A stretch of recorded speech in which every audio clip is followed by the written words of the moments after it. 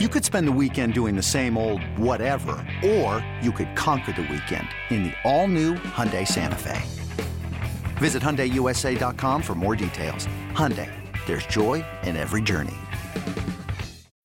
When you need mealtime inspiration, it's worth shopping Kroger, where you'll find over 30,000 mouth-watering choices that excite your inner foodie. And no matter what tasty choice you make, you'll enjoy our everyday low prices, plus extra ways to save, like digital coupons worth over $600 each week. You can also save up to $1 off per gallon at the pump with fuel points. More savings and more inspiring flavors make shopping Kroger worth it every time. Kroger, fresh for everyone. Fuel restrictions apply. Broncos country. Let's ride with Touchdown Denver. Touchdown Denver. Hosted by Nick Ferguson and George Stoya. Touchdown Denver. All right, everybody, welcome into another episode of Touchdown Denver, hosted by myself, George Stoya of the Denver Gazette, and my good friend Nick Ferguson, who I ran into in the press box today. He was in there cheering in the press box. Big no-no. Had to leave the press box during that Marlon Mack touchdown. Nick, how you doing, man? I'm doing wonderful. Now, I left, to be full disclosure, I left on my own. No one threw me out. No one threw me out. I didn't really yell that much. I was just like, "Oh," that's all I said. Yeah, that's all I said. And then all these heads turned around and just kind of look back to. Well, I didn't realize it was you. Yes. Where's that coming from? But you probably said this. Who's the idiot yelling and screaming in the press box? That's probably what you said. I didn't say that. I was just like, I honestly was still in shock that the Broncos had that good of a play.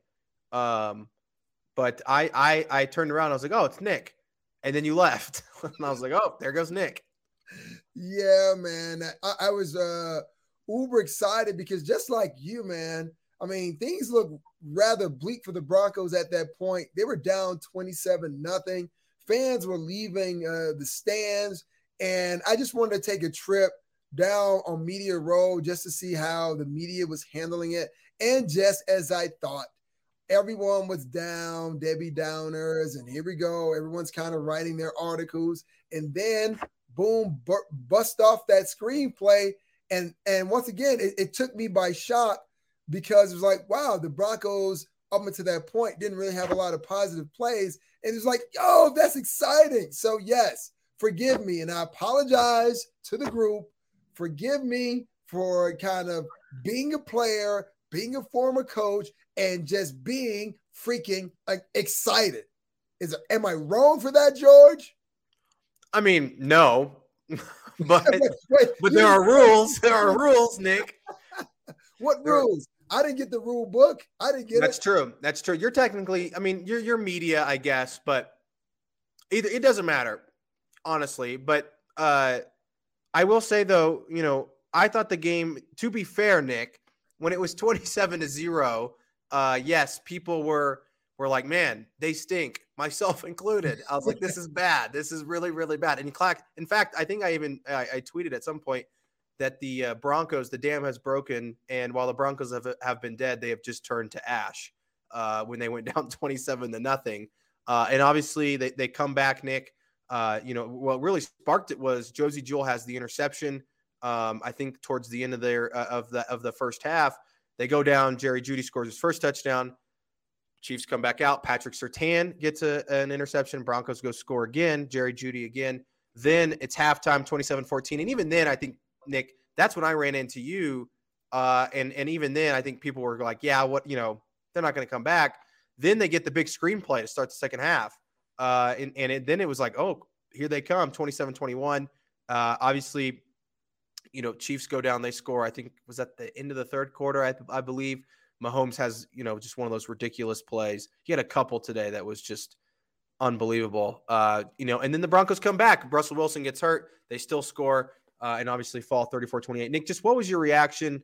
Lots of highs and lows. I would argue, I know they lost and the losing streak continues, but I'd argue that's maybe the most complete game that they've played really all season. And I know they didn't win, but when you talk about how long they played well in terms of end of that first half all the way through most of the second half, I thought it was a pretty well played football game for them.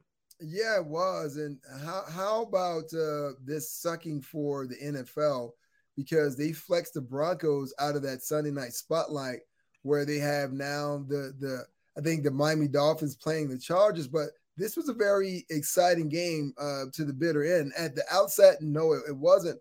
But I was really proud of this team as far as how they competed, because when we look at the season as it is gone along, this team hasn't shown that they've had the ability to finish. Yes, they lost the game, so they didn't finish this game.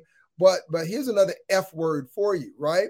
And it is they continue to fight.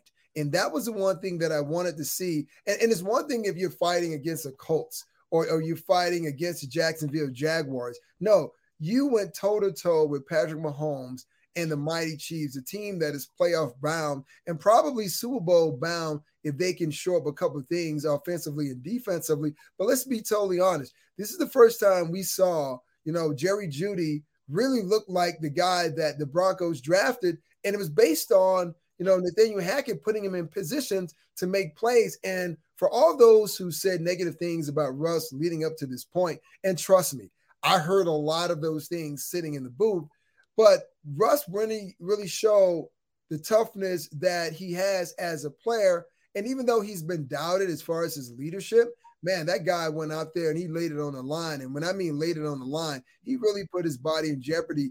But I'm really happy about what I saw. And you just hope that this continues with the remaining of the games that are left over. What's going to happen with Russell and concussion protocol, we don't really know. But, man, I was really entertained by what I saw on both sides of the ball. Yeah, I mean, I wrote in my gamer, Nick, for 3 minutes and 32 seconds there, from the moment Josie Jewell had the interception till the Marlon Mack screen pass there at the beginning of the third quarter, they played perfect football in terms of they got turnovers that, for a defense that is arguably the best in the NFL, especially statistically, they haven't been great at getting turnovers. Today, Josie Jewell gets the interception. He gets 2 of them, right? The first 2 of his career. Which is pretty astonishing considering how long he's been in the league. Then you've got Patrick Surtain, who no one throws at Patrick Surtain. They throw at him today. He makes them pay with a great interception on the ground there. And then the offense moved the ball. I mean, that's the best we've seen the offense, Nick, all season. Obviously, they score season-high 28 points. Russell Wilson throws 3 touchdown passes. He obviously had the big, costly interception. And that's, Nick, to me, when he threw that interception, the pick 6, that was like, oh my God, that like the stiff arming him to the ground. I was like, yeah. that is the Broncos season in a nutshell. And for them to come back and to not give up, I think does say something about this team. And again, no one out there, right, Nick? Justin Simmons even said it after the game. There's no moral victories, especially in the NFL, right? There really aren't. But when you talk about how bad this Broncos team has been this season and how close they've been in some of these games, I kind of do say this is a moral victory. And I know nobody wants to hear that out there, but when you talk about how bad it's been this season to perform that well for that long of time, like I said, the 3 minutes and 32 seconds, but really from the moment Josie Jewell had that interception to the moment Russell Wilson went out of the game with the concussion, like that's the best football they have played this season. And they played it for a long time. So hats off to them for continuing to play. I think a lot of teams that are 3-9 sitting down 27-0, not to just anybody, like you said, Nick, to a team that I think is probably going to maybe win the Super Bowl this year and has beaten this team 13 times, now 14 times in a row. Hats off to them.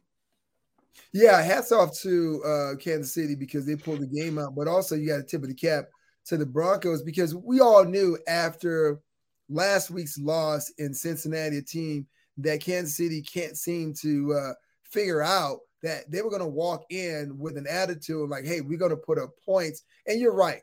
When Russell tried to throw that pass to Brandon Johnson and it was tipped back to the linebacker and he ran it in for a touchdown, I think everyone was like, oh, man, just the air went out of the stadium. But they continue to fight back. And once again, when we look at the idea of getting to the playoffs, it was the fact of you have to beat teams in your own division to do that. And we know that the creme de la creme or the belle of the ball is the Kansas City Chiefs and Patrick Mahomes.